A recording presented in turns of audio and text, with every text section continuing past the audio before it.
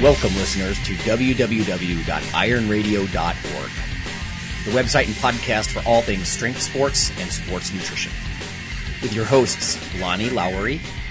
Remember, Phil is like a gnarled old oak tree held together with scar tissue and bone spurs. Rob Fortney. And I'm telling you, the pain that I would suffer was beyond excruciating. And Phil Stevens. Do it, Rob. You'll kill all those nerves. Thanks for listening. Welcome, IronRadio.org listeners. This is Lonnie Lowery. I'm a teacher and a nutritionist, exercise physiologist, competitive bodybuilder, and I guess powerlifting enthusiast. What am I? How about that? Jeez. Fortress Fortney here, editor, journalist, former competitive bodybuilder and powerlifter. Geez, we're all kind of stumbling here with what we are. I know, we're all over the place, but this is Phil Stevens. I'm the founder of Strength Guild and LiftForHope.org. I'm a competitive powerlifter, Highland Games athlete, and strength coach. And we've been around the block. And Lone Shark. And Lone Shark, yes. Yeah. Oh, yeah. No doubt. Well, listeners, we've got a bunch of news, and I think the first half of our show today is basically going to be news. There's a lot going on in the world of bodybuilding, and on our own Iron Radio listeners page and our contest, and just tons of stuff. So we're just going to handle that, listener news and industry news the first half. And then in our topic of the day, after our break halfway through, we're going to discuss what makes someone beginner, intermediate, or advanced. And this was actually a question submitted to us from a listener, so. Indeed. We try to accommodate our brothers. That's right. First I think it's most pertinent is the announcement of our quotes winners. There's two of them. Strength and muscle sport news. And I'm going to tell you their names and their winning quotes. So our first winner, and by the way, Lonnie has already sent out the prizes, correct? Yes. Yes, sir. So you should be getting this. But one of the guys is in Canada, so we can't guess how long these things will take to get there. But because one of the packages has something ticking in it, but just kidding. Don't even joke, right? Yeah. Yeah, no kidding. Yeah, Homeland Security's listening to this. They're like, we got that guy. Finally got Fortress. No, first winner, Chris Davis. Don't we have like some sort of clapping soundtrack or something?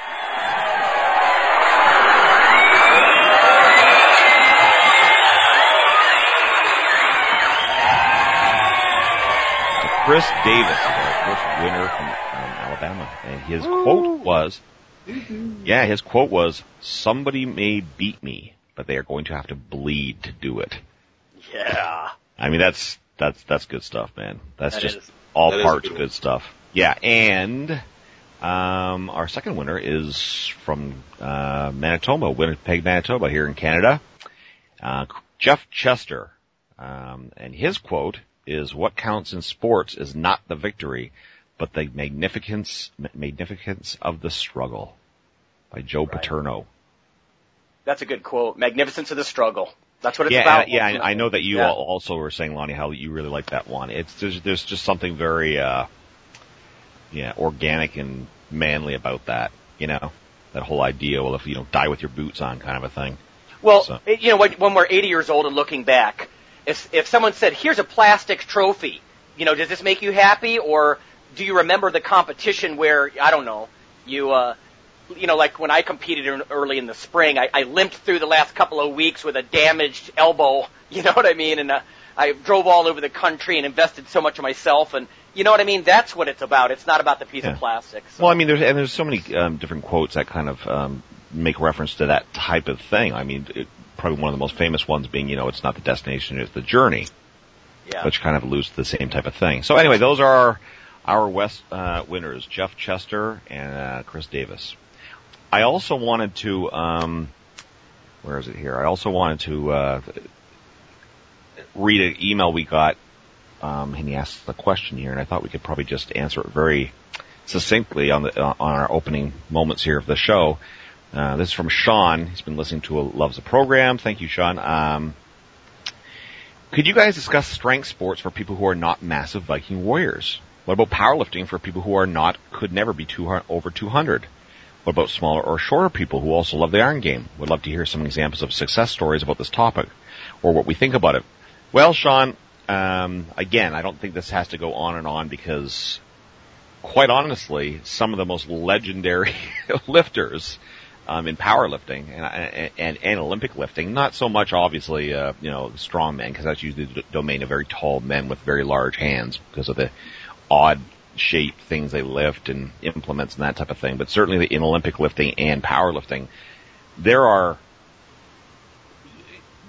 innumerable success stories of guys and women, obviously, who are 200 or under. Some of the greatest strength feats ever in those sports, certainly in powerlifting, have been achieved by guys who are much sub 200 pounds.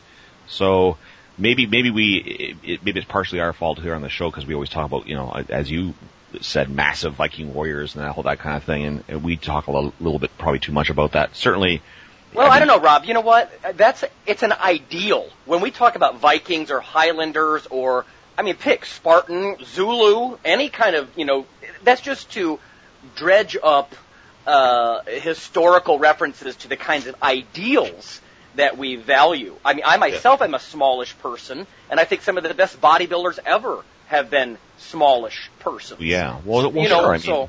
Even if you look at in bodybuilding, somebody who excelled in both, Mr. Olympia and like a world champion powerlifter, Franco Columbu, 2-time Mr. Olympia. He, Arnold's one-time best friend and training partner. So there's endless examples of guys who have, beyond succeeded at lighter body weights. You don't have to be a behemoth, but what you have to be is strong and dense and thick little bastard. And yeah, if you're, obviously it's not so hot if you're, 6'2" and you're, tipping the scales at 170. That's not helping too much. But, relative to your height, there's no shame in being sub 200 pounds. Some of the little thickest bastards I've ever seen were minus 200 pounds. Oh yeah, you get to be as wide as you are tall. How about that? Yeah, totally. So, So, Sean, I don't really think that that's something that you need to worry about. Or like I'm always telling Lonnie, wink, wink, don't focus on these things. Plow forward. But you know what, Rob? When you do say that, it almost sounds like it's like don't focus on the negative or don't focus on a detriment. And I don't look at it like a detriment at all. You know what I mean? I think if we get someone like, and no offense, I like these guys, but if you get someone like Jim Wendler and have him diet down, I don't think he's going to look great as a bodybuilder. I just don't. He's huge, I'm sure, but you know what I mean? And it's the kind of thing where I could take pride in that I want to do a little bit of both. I like that old school thing.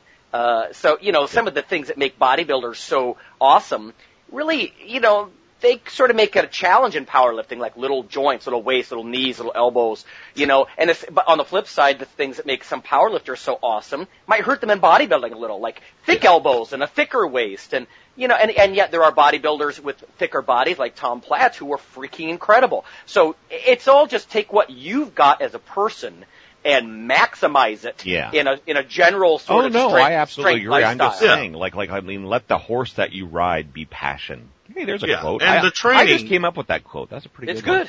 It's no, good. But seriously, whatever your passion is, don't let where you're standing, with your physicality or everything, hold you back. I agree with you, Lon, 100%.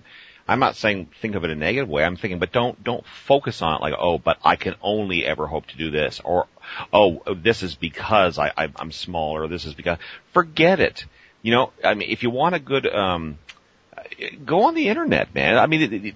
The success stories that I speak of about these sub 200 pound guys are everywhere. Look at Legends of Powerlifting sites or anything like this, and look at these guys, and you'll see just the incredible feats that these guys have achieved, and use that as a barometer. And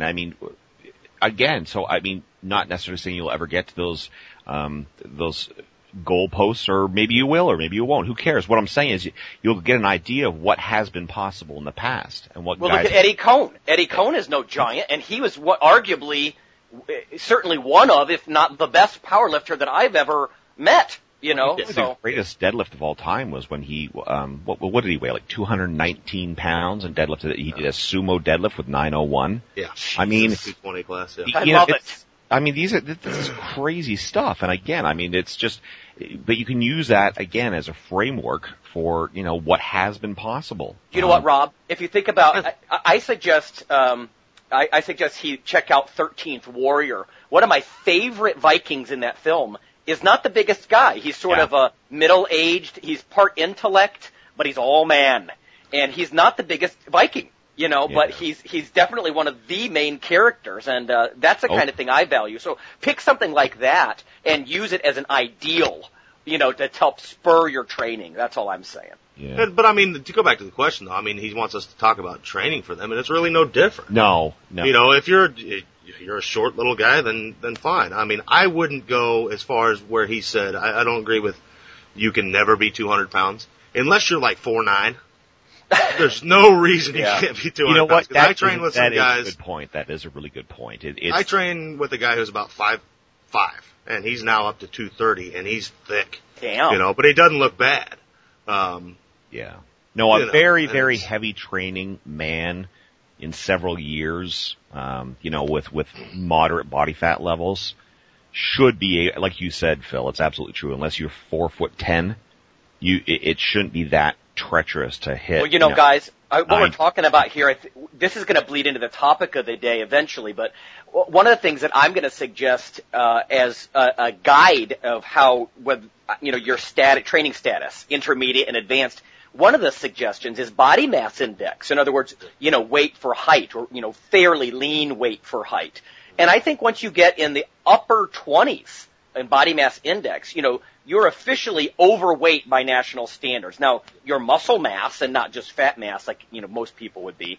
But again, you know, that's one of the indicators. And I mean, and that's the kind of thing you can be very enthusiastic about regardless of whether you're a 7-foot-tall Viking or not. And that's why I usually throw in stuff like Spartan, Highlander, you know, like I said, Zulu. Think about the best warriors throughout history. They were not always giant. They were just deadly.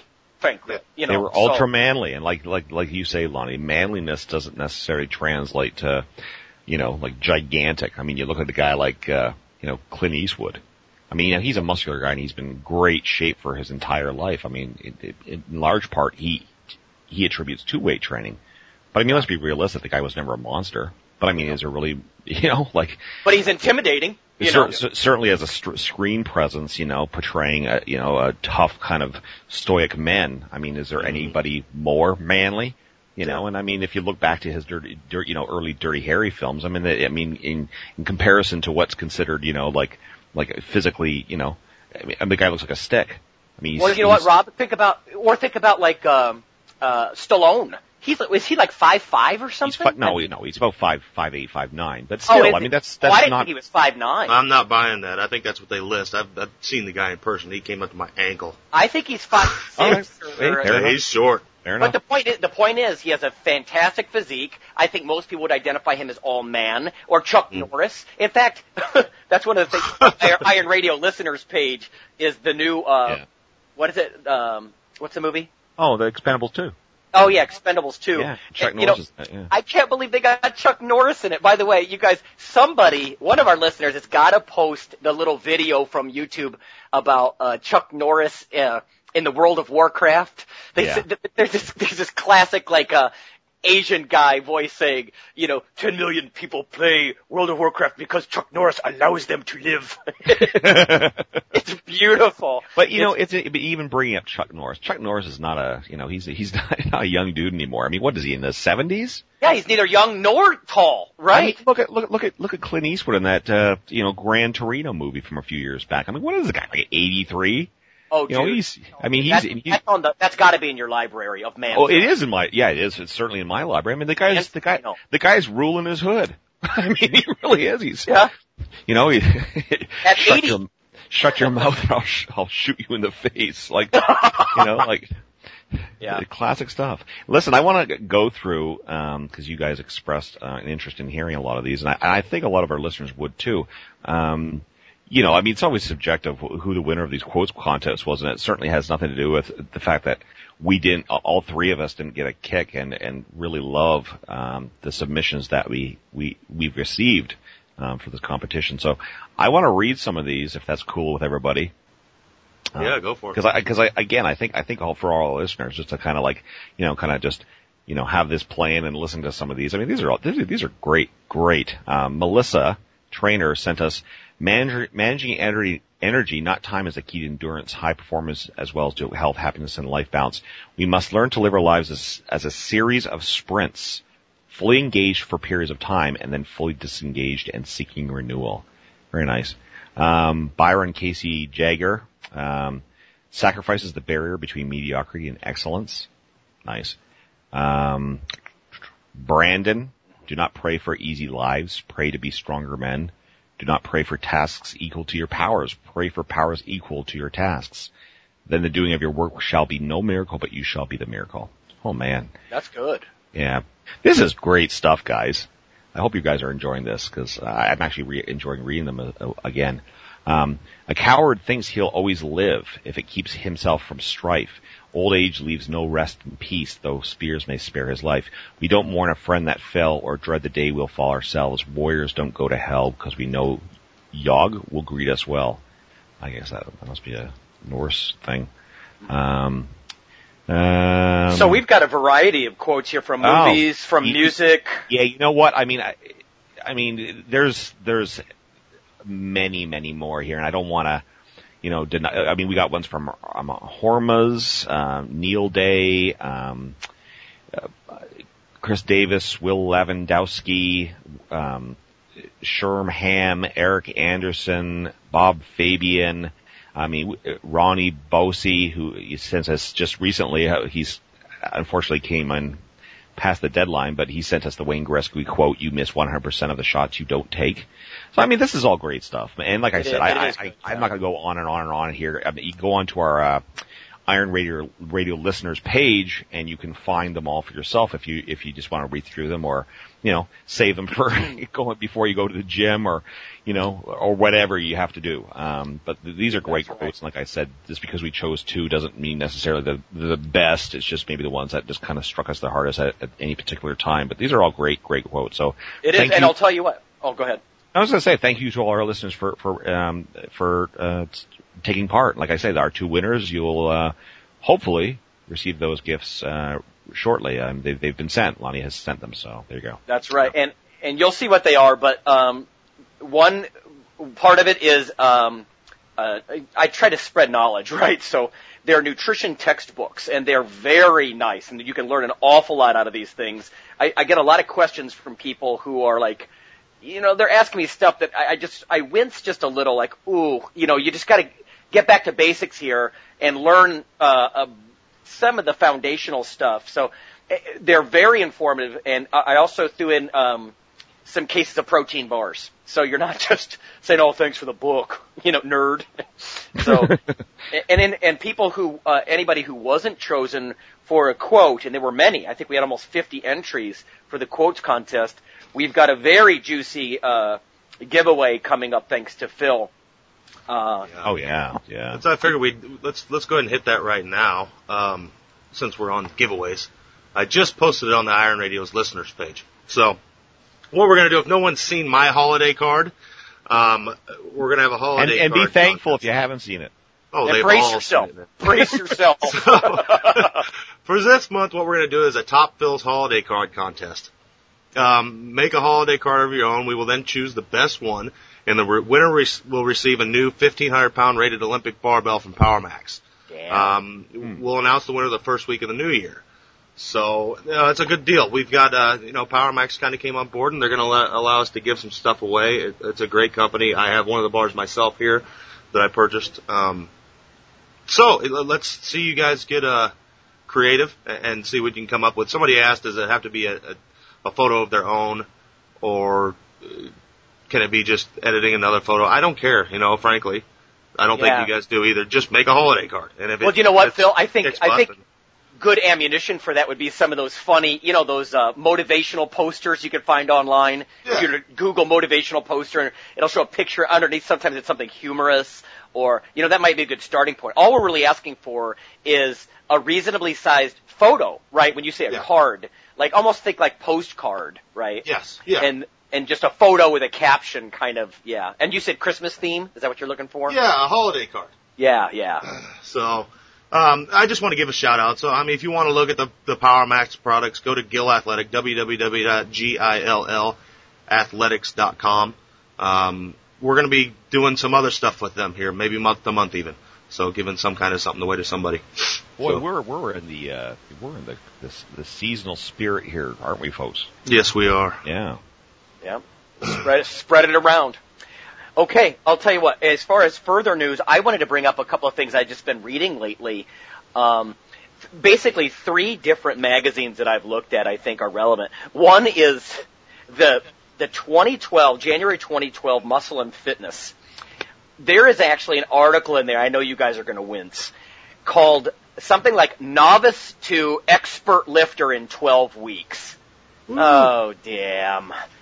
So this is, of course, one of the impeti, I don't know, plural for that, for our topic of the day, which is, what really qualifies you as intermediate versus advanced? Because, let's face it, that's exactly the kind of nonsense that you start to see in some of these sort of watered-down strength publications. I mean, novice to advanced lifter in 12 weeks?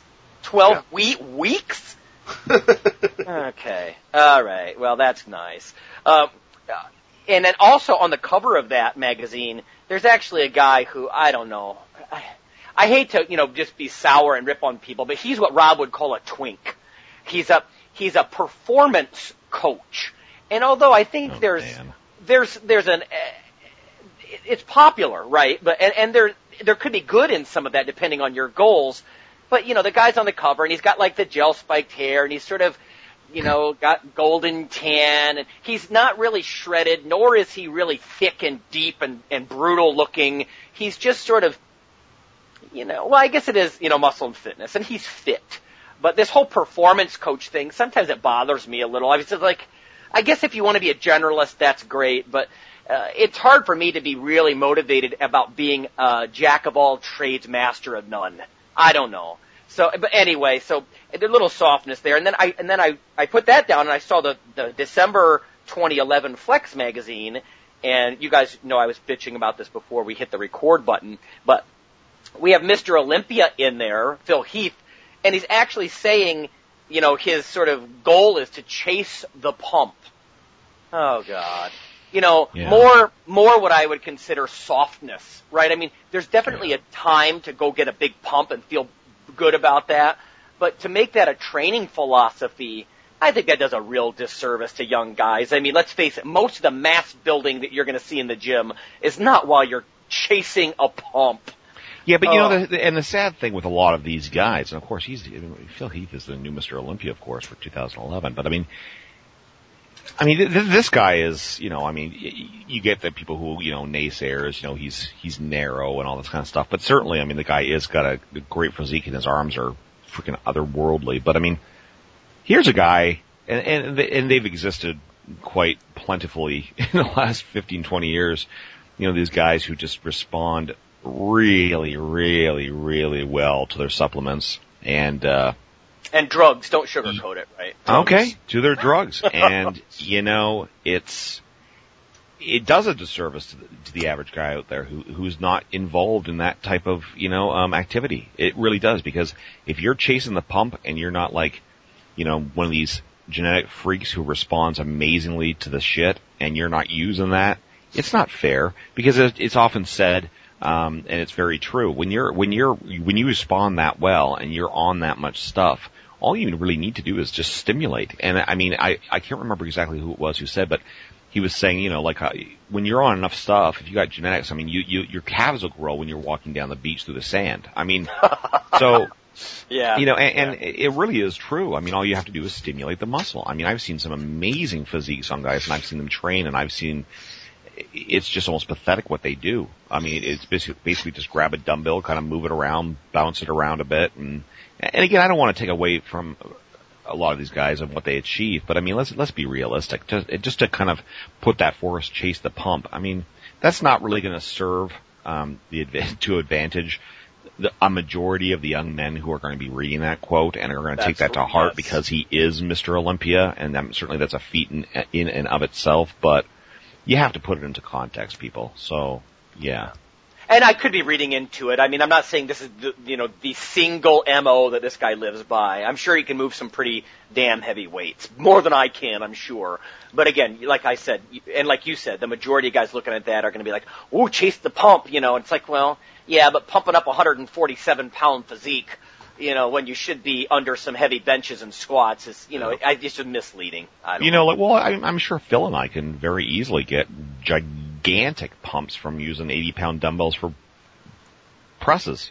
Oh yeah. But that's not going to really, where we are particularly, it's not going to do a damn good thing. I mean, but I could pump my brains out for 20 minutes doing 60-pound dumbbell presses. Yeah. But I mean, what does that mean? So yeah, I look cool in the gym for a few minutes because I'm pumped out of my mind. And but sometimes there's a time for that. If you just want to go have fun, oh no, get a but the way to it can't be the be all end all. And this is what I tell guys all the time. A pump is a good indicator of effort. It's a good indicator of, you're targeting the right muscle group and these types of things. But if you're eating enough, exactly. But if you're using the pump solely as the sole, marker, you really have not quite grasp the full context of, what you should be experiencing and putting forth in the gym. Let me give you an example. I've clearly made my best gains, and this is no epiphany to anybody. Squatting, right? Do I get a pump in my legs when I squat? Not at all. Not at all. I mean, I could go over to the leg extension machine and probably get a screaming pump. Perfect example. Yeah, perfect. Yeah, example. but which movement is going to make me massive? And it's clearly the squat. So, and you know what? Maybe you finish out your squat workout with a set of 20 with 2 1/4 or something. You know what I mean? Or you go to some machine and just get a brutal pump just for the fun of it. But yeah, you don't start there.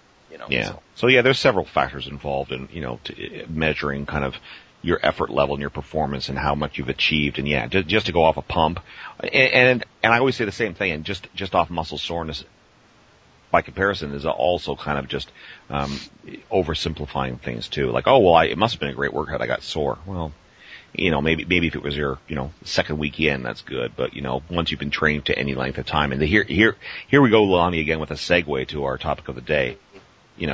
If you're experienced to any degree, then yes, just muscle soreness post workout and muscle pump during the workout it's too simplified to kind of be the only barometers. So. Yeah. Well, okay. So there's 2 magazines I looked at. The last one was the NPC Competitors magazine. I know not everybody gets this, especially if they're powerlifters, but I just wanted to mention 2 things that jumped out at me when I looked at it. And honestly, it's neat to look at some of the comparisons, but I tend to look at these things a little bit less these days. But one thing that jumped out at me is that Lee Haney has just introduced yet another fitness certification and organization in the industry. Now, people need to understand there are over 300 different ways to get a fitness or strength training certificate in the industry. Yeah, I'm part of the American Society of Exercise Physiologists, right? And they're always pointing this out, that there are over 300 different ways. And the problem with this, of course, is that it dilutes it dilutes the industry. It confuses the public as to who's legit and who's not, because any twink can go out and get his, say he's a sports nutritionist or especially, an expert trainer, performance coach or whatever. So, anyway, and again, I don't have much against Lee Haney per se, but here it says he just started the International Association of Fitness Sciences. Well, I like Lee Haney, but he's not much of a science guy in my mind. No. And it says, from basic nutrition to proper technique, contest prep, understanding body types, the IAFS is the first and only certification program created by Mr. Olympia, et cetera, et cetera. Now this can be yours. And again, I think people need to be very careful, whether it's this IAFS or, again, any of the 300 other examples, is people need to be very cautious and look at things that are more broadly and widely accepted, and they're not just being offered for a monetary advantage from the famous athlete who's behind it or something like that. Yeah. So yeah. I would strongly suggest things like the National Strength Conditioning Association, whether it's Certified Strength Conditioning Specialist, the CSCS credential, or like the NSCA also has a personal trainer certificate, The American College of Sports Medicine has some very widely accepted legitimate certificates. So, several years just ago. Be careful. Be careful. Yeah. So, as a consumer. Several years ago here in Canada, I wanted to do some personal training, and of course, most gyms today won't touch you, and you have to have some sort of, certificate. And so I did, and I'm not going to mention the name, but I did a very, very, very popular one here in Canada, for personal training.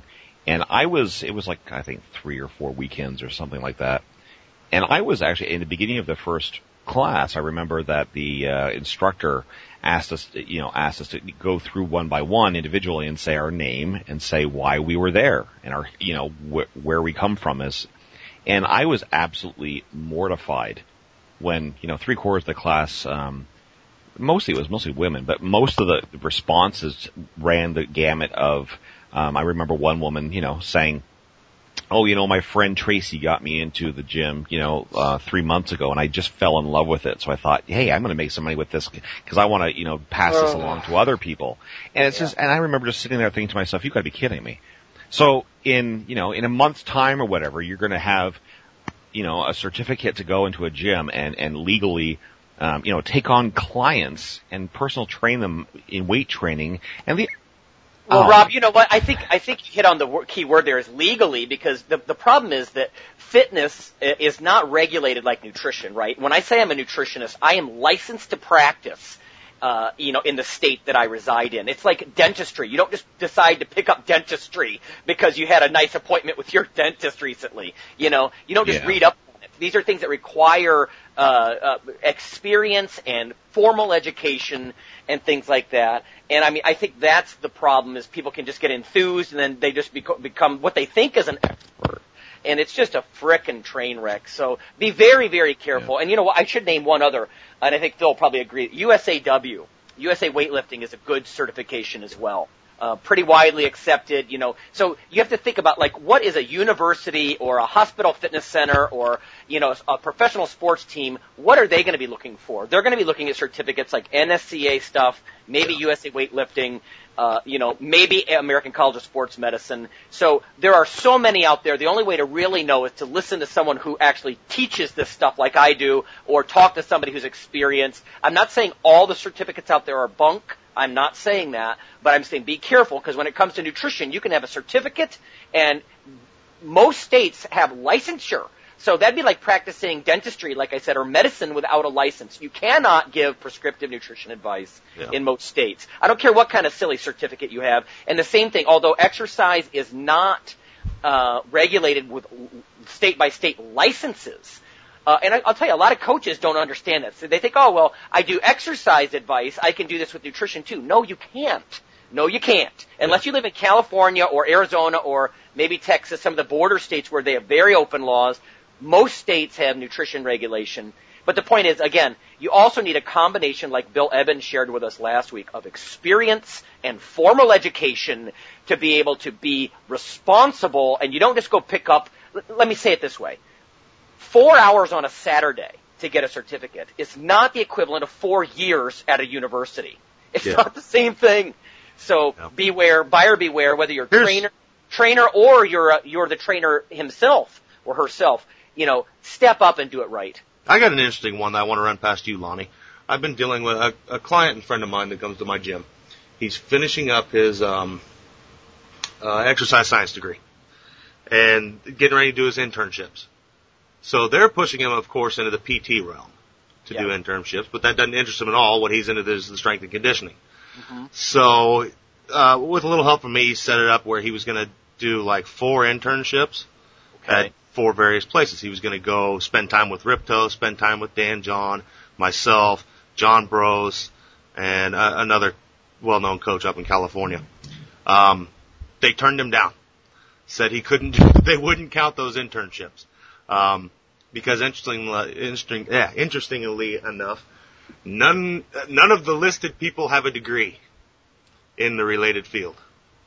Well, I'll tell you what, that's university by university. At the places that I've taught exercise phys as opposed to nutrition, right? Because I've taught in both kinds of departments, very different flavors actually. But in the exercise science departments, for example, the university I'm at now, we have an exercise science major, and then we have what we call movement science majors. The movement science majors are going on to become licensed professionals in some way. They're going to grad school, they're going to become physical therapist or a physician's assistant, something like that. The exercise specialist kind of majors, these guys have much more leeway setting up and tailoring their own internship experiences. And it's very common to work with a strength coach. Like I said, we're back to that CSCS credential, at a university, working with athletes and that kind of thing. But at least where I'm at now, and when I was at Kent State, these are both state universities, medium to large size state universities, and they have, for the exercise science majors, quite a bit of leeway with where they go do their internship. Gotcha. So, like you were saying, oftentimes exercise physiology is a stepping stone degree toward physical therapy or physician's assistant or occupational therapy, pick, or med school. Some students go to med school. But at the same time, right, there are people who don't necessarily want that, and they should have the leeway to, I think, work in industry. It's just, again, back to what Dr. Evans said last week. I mean, that's a real guy to listen to, because not only does he have more degrees than a thermometer, he's also saying stuff like work with the best in the field, and balance those two things out. And that's kind of where a lot of these guys, they do have to be careful, because if they just pick someone who's in the quote unquote fitness industry, and you know what I mean by that, Phil, you could get somebody who's online, they're a celebrity. Yeah. But if you go look, they don't have any actual degrees or experience, substantial experience in what they're professing. Yeah. So you do have to be careful, but I would say that I would like personally to have a student maybe work with a strength conditioning coach, but also give them the leeway to go do some of these other things. Yeah. So, because at that stage, you got to think about the student first, right? As a mentor to these guys and gals, you want them to go get a nice breadth of what the industry is like, and then the academic side, and, put these things together and decide to forge the career of their choice. It's their career after all. So, there's got to be some balance.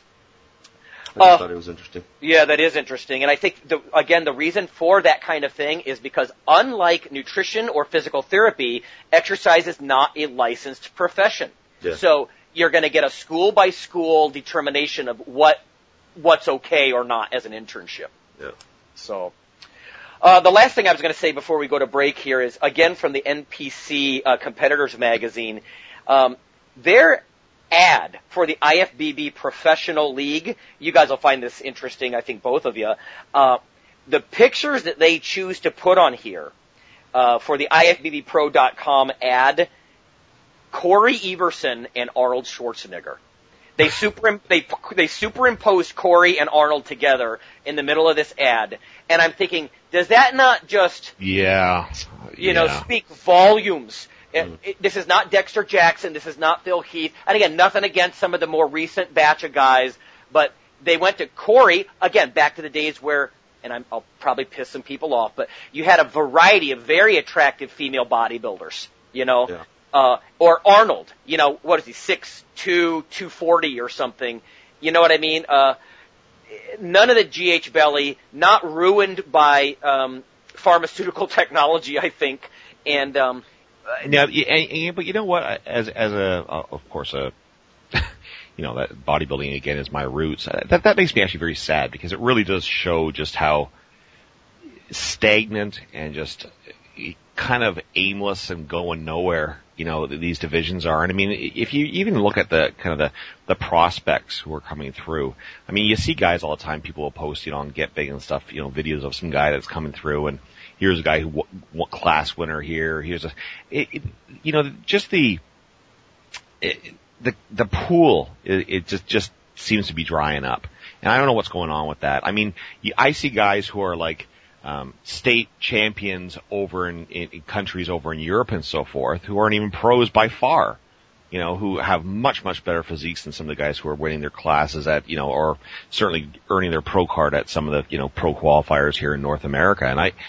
And now you saying that, like, Corey Everson, I mean, what was it? Her last time on Miss Olympia stage was over 20 years ago, right? I mean, God, Arnold Schwarzenegger, his last one was 1980. Yeah. So it's like, what is that saying? Exactly, and that's very sad. I know, it's tough. When you look at this sort of thing, I mean, I know they're going for a vintage kind of thing, but, it just emphasizes that sort of golden era is gone. And, I mean, these are the best examples they can pick. They got to go back 20, 30 years.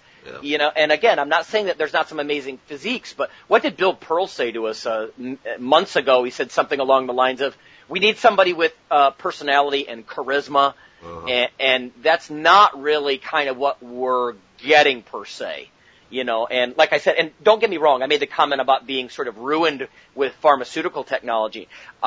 Again, listeners know that we don't judge in that way. And I'm not saying Arnold was natural by any means. Christ, no, he wasn't natural.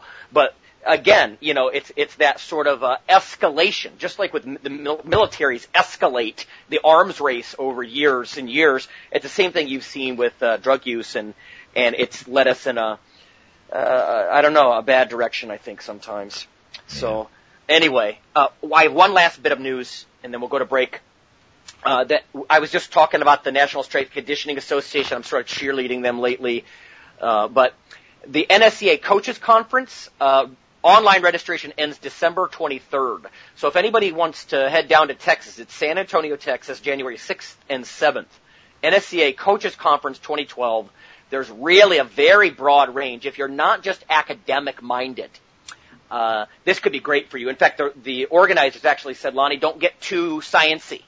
Keep it very practical for these guys. So there's talks on nutrition, all kinds of training. In fact, it's mostly training. The keynote speaker is Coach Mac Brown, University of Texas. He's a big time football coach. He's really turned some programs around where their teams stung some of the best teams ever, like the Ohio State Buckeyes and stuff like that. So, pretty cool stuff. And online registration is just about to end. So you can, go check that out. Just Google NSCA Coaches Conference 2012. Yeah, that's Friday. So. So coming up. And I know I'll be there. Dave Barr will be there. He works with the NSCA now. Some good stuff. So, yeah. Okay. Well, that's the news. And when we come back, we're going to sort of wrestle with this topic of what makes somebody intermediate or advanced. So we'll be right back.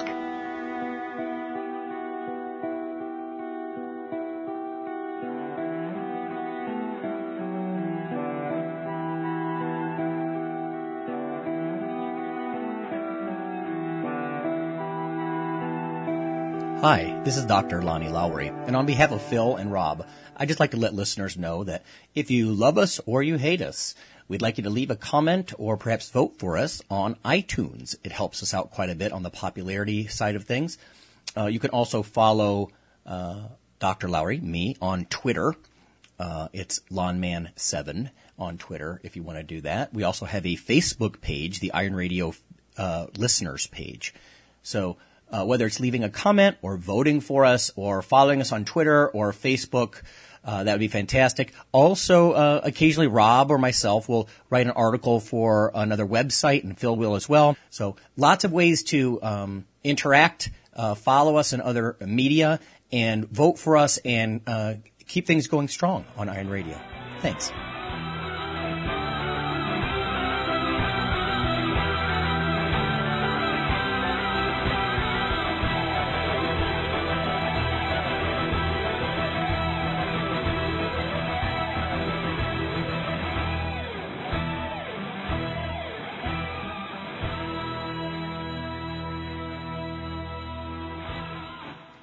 Alrighty, welcome back, listeners. This is Dr. Lonnie Lowry and Phil, Sexy Santa Stevens, and Rob Fortress Fortney.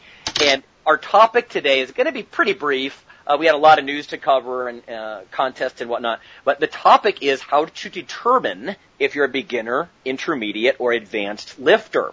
And this question came up on the Iron Radio listeners page because we are talking about how this exercise concept of diminishing returns. And this is a well-documented phenomenon, and you could look at it in exercise physiology books. There might be slightly different terms for it, but it's an exercise principle, just like overload might be, or any of these other ideas. But diminishing returns basically suggests that the further advanced you get toward your genetic limit, the smaller the returns will be. You know, like we were saying, you can't expect to gain 20 pounds in a short period of time as an advanced lifter. You know, certainly not of all muscle mass. But if you're a beginner, you might be able to put on 20 pounds over a couple of months. So that's where this started. And all I wanted to do is toss around some ideas because somebody said, well, you know, guys, how do we know when we're an intermediate? How do you know when you're advanced? And this is, of course, a little nebulous. So we're going to start to touch on some of the topic areas. So you're advanced when everybody in the gym always stops and stares when you're doing a lift. All right. Well, I'm so damn hot, they always do that, Rob. From day one, they did that to me. Yeah, well, you're selling the sexy. That's not. I know.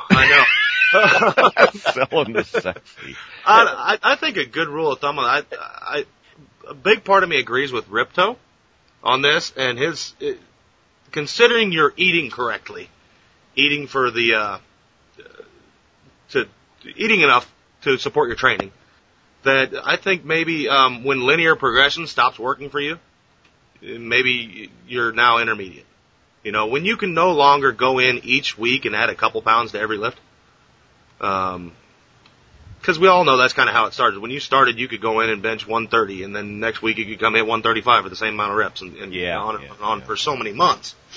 I think as long as you're eating for it, that might be a good indicator.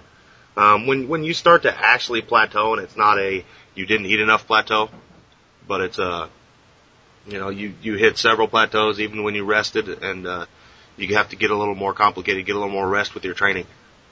Is a good rule of thumb, I think. And I think it also should be said that, I mean, and again, this is kind of maybe getting kind of anal here, but there's parameters within each of those three, qualifications too, right? I mean, I don't think it's just like, when you talk about what somatotype, when you talk about, mesomorph and endomorph, and there's nobody who's, one or just, strictly one purely or the other. It's kind of like you have kind of like bleeding into one or the other. There could be a guy who by all accounts could be an expert, but he's not quite the master that maybe somebody else was. Almost like the difference between you're a black belt, but now you're an 8th degree Dan black belt, or something like that. So, it's not as easy as just saying, okay, I'm beginner, and now I woke up, this morning, and now I'm an intermediate. You know what I mean? Yeah. And I can't wait for that day, which when I'm going to be advanced. It's right. Because, I mean, for guys like us, been training for 20 plus years, we might have achieved that kind of title, again, by most people's standards 10, 15 years ago, maybe. Well, Rob, you just mentioned something that I think is part and parcel of what Phil was saying, and that's, there's a time involvement with some of this. It's a blur from one stage to the next. Yeah. It's not a rite of passage kind of event at least for most people, I think. Maybe there's a key competition that, helps you make that jump. And I think either attending or participating in competitions is one way to help build, this sort of, intermediate status from beginning status. But let's talk about years in the trenches. See, that's tough. I suggested on our forum, and I made the point that Rob just did. There's a lot of caveats here. There's a lot of individual things here, but I suggested somewhere around 3 years before you're intermediate. What do you think about that? The problem I have with time is that what were you actually doing for those 3 years? Were you exercising or were you training? I know guys who have exercised for 20 years, and I'd still consider them a novice. Oh, well, I mean with a plan. You're training with a plan, and like we talk about thousands of hours under the squat bar and that kind of thing. I'm trying to create some kind of approximations here. I don't think anybody who trains for 6 months is intermediate. I just don't. No. And Rob was saying, and Phil, I know you have too. You measure these things in decades.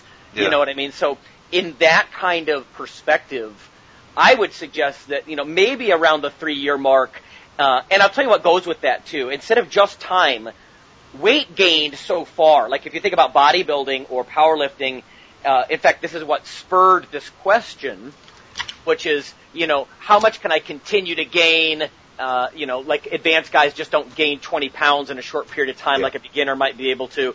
And I would suggest that if your body mass index, if your weight for height, when you figure this out, is in the upper 20s, you go Google body mass index. It's basically your height in meters squared divided by your weight in kilos. But the point being is, it's if you're in the upper 20s, you're overweight compared to the average person. Now, I'm not saying over fat, right, because you're building muscle is the idea. But once your body mass index starts pushing over 25, you're 26, 27, and we were laughing a few episodes ago, once you get to 30, you're actually obese, specifically by body mass index, by weight for height standards. So I would say once you've got a fair amount of muscle mass and your body mass index is actually overweight, you are heavier for your height than the average Joe, that's probably a good indicator if you didn't start there, let's say, because some people are very heavily built. But if you've gone from an ectomorphic guy like I was, I graduated high school at $155, at 5'9". Yeah. And now I've been eating myself up. I'm just a hair under 210 right now at 5'9". So you see what I mean? I put on 50 pounds almost, or give or take, in the last 20 years of training. And so that's also a factor. How much have you gained so far? If you've only gained, you may have been at this for 3 years, 4 years, 5 years. If you're about the same weight as you were when you started, I'm not sure you're intermediate yet.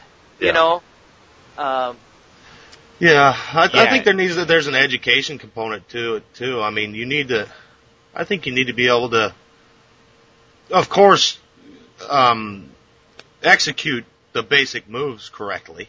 And I think more than that, maybe even you can identify yourself when and what you did wrong when something goes wrong. I'm not saying you can coach it, but when, wow, that squat it felt weird, and this is why. I shifted to my toes. Things like that. And this is why I'm saying, and I think this is Phil was kind of touching upon this a few minutes ago, the whole idea that really when you go into any average commercial gym, you'll see just how rare it is for people to be, upper level, intermediate, advanced. Mm-hmm. And it's solely on, not even talking about, competitive aspirations or experience competitively, but just like Phil's saying right now, the ability to kind of understand, the basic techniques of the basic lifts and so forth, and be able to diagnose yourself or somebody else. You go into these commercial gyms and you watch most people, if they squat, and they still stink, and they've been, but they've been doing their, quote unquote routine for 8 years. So, it's amazing to me. Just how poorly, people who have been in the gym for years still. That's why, that's what you're saying is why years involved cannot be the only criteria. It's one. And again, that's why we said it's sort of a blur of all these factors, because... Well, just like you were saying about, even Phil Heath and so forth. I've not using him specifically because I've never actually sat and watched him train. I've seen videos of him doing odd things, but I won't, but I can name several top professional bodybuilders that I've watched with my own eyes train. And if I'm really going to be, keeping it real, these guys, from a standpoint of their knowledge base of, actually why they're doing it, why they're implementing it for what reasons, probably wouldn't stretch much beyond the intermediate. Really. And these are guys who are walking on the Mr. Olympia stage. So it's true, Lonnie. All these measures that we're using are all just, interconnected. Yeah, because you can't use just one by a landslide. Because like you said, you can get a world champion bodybuilder who, by all rights, really doesn't really have a clue what the hell he's doing. Versus some guy who just, for whatever reason, has the crappiest muscle building genetics on the planet.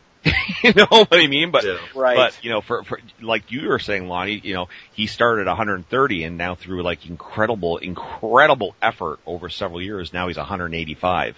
And most people would be like, oh, he doesn't even look like he works out. Then but this guy might intermediate. He may even be advanced. I was going to say this guy might be totally advanced like hell just because he started with such pathetic genetics, and he's had to just, work like a dog and learn everything possible about, from a layman's terms of nutrition and exercise selection and all these types of things. But yes, as some guy who might be... Isn't that the beauty of it, that if you're down on one thing, like let's say genetics, you can sort of make up for it with education. Maybe you get a degree in exercise science, you know what I mean?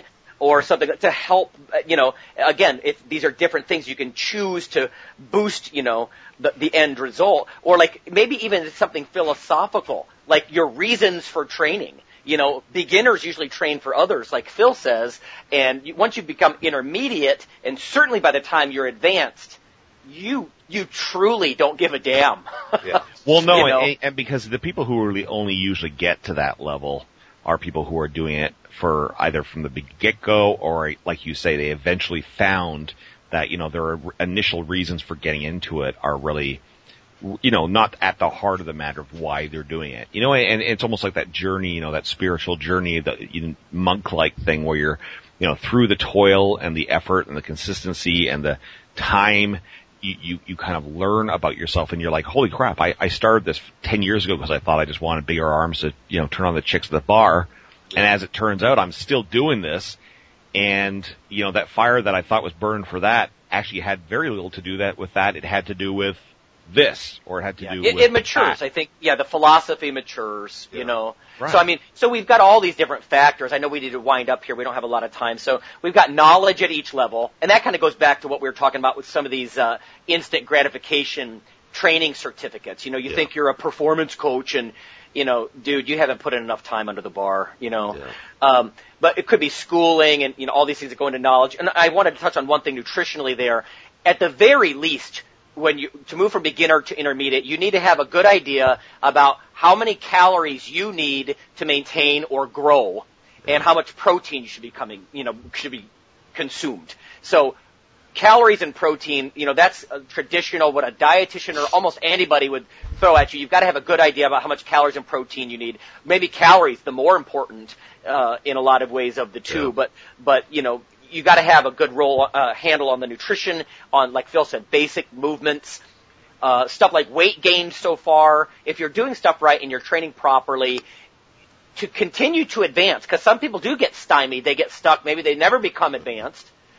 But the weight gained so far, have you put on at least 20 pounds? Or, like I said, based on your height, that might differ a little, body mass index. What are your best lifts? John Mike was suggesting the 1, 2, 3, 4 rule.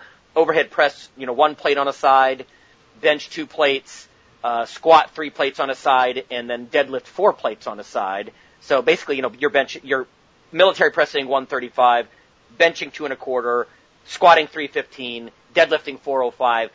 I think that's pretty good. He was doing that as a suggestion that now you're competitive. I would suggest that puts you at least intermediate, if not toward advanced in a lot of ways, because compared to most people, that's strong as hell. But still, you're comparing it to most people's the problem. And the most people that has gone downhill greatly the last 20, 30 years. The majority has declined. No, you're absolutely right. And it's, when people are like, "Oh, he's stronger than the average guy on the street," I'm like, "Well, that's not too impressive." No, I'm sorry, fitness. I don't think mediocre and advanced can be graded on a curve anymore. The curve is so jacked up. I would still argue, though, that's a good rule of thumb. You know what I mean? Because I don't think any beginner can do those numbers. No, I agree. I think those numbers are pretty good. That's what I caught flack a year or so ago about saying any grown-ass man should be able to pick up 405 off the floor. And I still believe that's true. I don't care what weight you are. If you're 170 pounds, if you train hard enough for several years, you're going to be able to deadlift 405. Yeah. It's just going to happen. And also, I think it's good that you're using multiple, exercise movements and so forth, because we all know that, and the YouTube is full of these guys. You get that freaky kid, who is 180 pounds, and he walks in there and he pulls 440 pounds, and it was like, well, what the hell? But this guy still benches, $130, and still squats, like 205. Well, I think that brings us to our part back to the knowledge or the experience. It could be either as exercise choices based on your goals. And if you notice, those are some very sort of standard freestanding man movements. You know what I mean? And you don't see advanced guys, and usually intermediate. Sometimes you'll see intermediates doing it, but they haven't come full circle back to the primary barbell lifts. Yeah. And, they're doing all kinds of outrageous, dumbbell, and, dumbbells are great, don't get me wrong. Cable movements, and some of those are good too, but they're using them in the wrong way. Leg extensions and cable crossovers for their chest as primary movements. And in fact, that article that I saw in Muscle and Fitness about going novice to advanced in 12 weeks, some of the movements were good. Some of them were just not what I would consider advanced movements. So, one of them was, the guy had a dumbbell on either side, and he had his chest against an incline bench, and he was doing chest-supported dumbbell rows, with two hands at once with 40-pound dumbbells. I'm like, okay, no. Well, things have gotten so crazy. I mean, just this morning I found a video of a guy, some dude that was doing, and he posts on YouTube, and this is the title of it, world record row. And he was using a hammer strength row machine.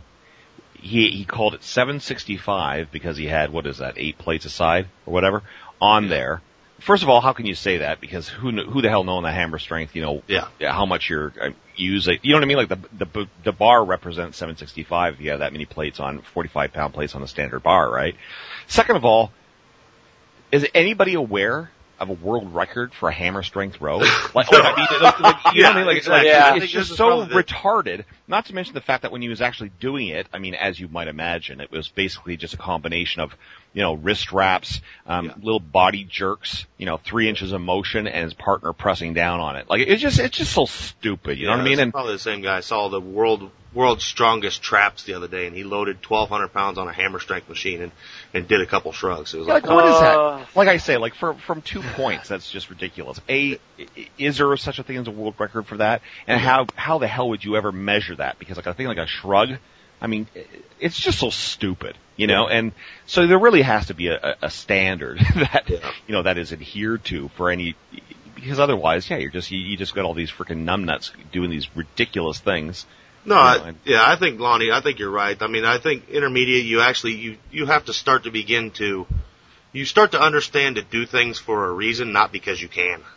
Yeah. There's some kind of reasoning behind your plan. Well, I like something that, Phil, you said about 10 minutes ago, which I thought was great, because I was thinking about this a few weeks ago, and I was talking to some guy, and I was saying, when you get to the point where you can actually not only recognize while you're doing the movement, but you can actually make, nuanced modifications. Assessments, during the movement, like you were saying, Phil, right? Like my knees have to come out, my elbows have to go down, I have to sit back more on my heels, I have to drive on the edge blade of my thing, right? Pull my head back. While you're in the process, and you don't even have a mirror in front of you, you're actually just whether it be you start getting that body awareness, right? Yeah. When you can do that and do it correctly, you know what I mean? So you're actually correcting yourself as you go. Within some sort of measure of what is deemed to be, proper technique or proper form. When you can do that, you're starting to get somewhere. You're starting to, and again, whether or not there's 225 on the bar or, 765 pounds on the bar. Whatever it is, when you can do that, that's good. I'm sure Lonnie can probably relate analogies for martial arts being the same way. When you're going through a specific movement without a mirror and you actually can feel when your body is out in where you're supposed to be, you're probably getting somewhere at that point. Yeah. Well, in fact, in martial arts, that's a good analogy because you've got to have the kinesthetic awareness and, the self-assessment ability down pat. You have to have these movements technically almost perfect. And many people will say that's where your training really begins because now you can start to use this technically perfect movement to further your goals, like Phil was saying. You're not just doing something because you can. You're choosing this strategically to advance yourself in some way. And once the movement is technically perfect, now you can advance yourself. You can explore those emotions. You can start to imagine real combatants or, whatever. And so let me just sum up because we really need to end. Yep. So how do you determine, I know people need something to stand on here. So I would suggest knowledge base. Get yourself a legitimate certificate or even a college degree of some kind, coupled with experience around the right kind of people, almost like an apprenticeship in some way. Years in the trenches, you might think maybe 3-ish before intermediate. Advanced, not everybody makes it to advanced, so that may be 10 years. I mean, it's hard to really guess. 6 to 10 maybe? I'm just throwing out some ballpark And figures. like you say, a lot of people don't ever even get to that, so. No, they don't. Weight gain so far, I would suggest, you better have put on at least 10 to 20 pounds as a beginner before you make it to intermediate, and maybe another 5 to 10 before you get to advanced. It could be more than that, but I'm just trying to give you some numbers, just knowing that the numbers will recede slightly as you get more advanced. Best lifts we covered. The 1, 2, 3, 4 rule is not a bad suggestion. Reasons for training, people move from the external motivation to more of an intrinsic motivation. That's part of this, the philosophy. Yeah. Like you said, the self-assessment and body awareness. Like Wendler was saying a couple weeks ago, somebody who could say, if you say open up your hips or sit back on your heels, they know what you mean and they can immediately act on that. Yeah. Right. Though, and then I would say also either attending or trying to compete, attending competition or competing. That might be yet another one. It's not requisite to be advanced by any means, but it's yet another suggestion that you're, in more of an advanced group. And certainly competition could be a huge stimulus just for spurring you towards, a much greater kind of, platform in which to stand with this, even if you don't win or whatever, it can be very humbling, and being very humbled is very good for athletes. Well, that's the ultimate assessment, right? Is you think you're advanced and you just placed 14th in a class of 14 in bodybuilding. Okay, maybe I'm not as advanced as I thought I was. But it's also, you bring up a good point. I know we gotta go, but just the idea that you can be advanced in one avenue and not advanced in another. Like, I would consider myself very advanced in training and, and the execution of training and program, like a design, all that kind of thing. But certainly when it comes to something like nutrition, I mean, I'm, to the average person in the gym, I'm probably intermediate, standing next to Lonnie, I'm probably, beginner easily. Easily. Yeah. Well, so again, so you gotta kind of, know that you can't just be, be all end all on anything. Like, this is why when people ask me about nutrition, I say, look, I can give you a very base knowledge about this, but, as far as what I consider to be my forte, i.e. my expertise, my advanced kind of knowledge, would be this. And that also takes somebody to be able to kind of recognize what it is that you're, know tons about and what you're an expert on. Well, that's why it's good that all the three of us do this podcast, because Phil is clearly advanced from a competitive point of view, and Rob, you and I really are not. We've got some competitive Phil's got grit. like 20 times the competition experience I do, so. Right. And, I went to school for ever, and so all of us, we kind of bring, cause like Phil said for many times, we're specialists. Everybody specializes in what they're best at. I'm never going to be as big as you guys. That doesn't bother me one bit. So Rob, just don't even start. But what I want to do is be the best that I can. And that means, one of these, crossover guys. I want to be able to be a bodybuilder that competes on a fairly high level and a power lifter. I just want to say I competed, in a way, because that's not my main deal. Although I do kind of love it. I'm really growing on that. But so anyway, all right, guys. That's a good one. Thanks a lot. And I just wanted to say to all our Iron Radio brothers and sisters, Merry Christmas.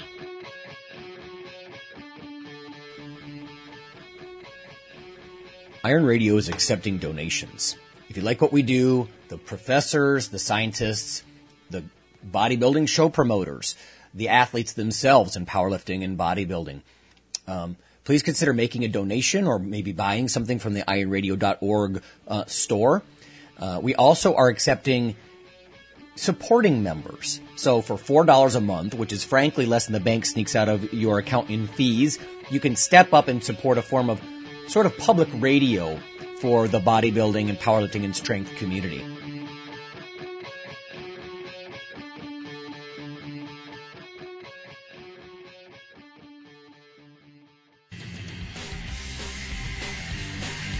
The Iron Radio podcast and all of the audio on ironradio.org is for informational purposes only. If you're interested in starting a diet or exercise program, it's important to check with your physician. Also seek the help of registered dietitians, athletic trainers, and qualified exercise physiologists in order to make the progress that you need.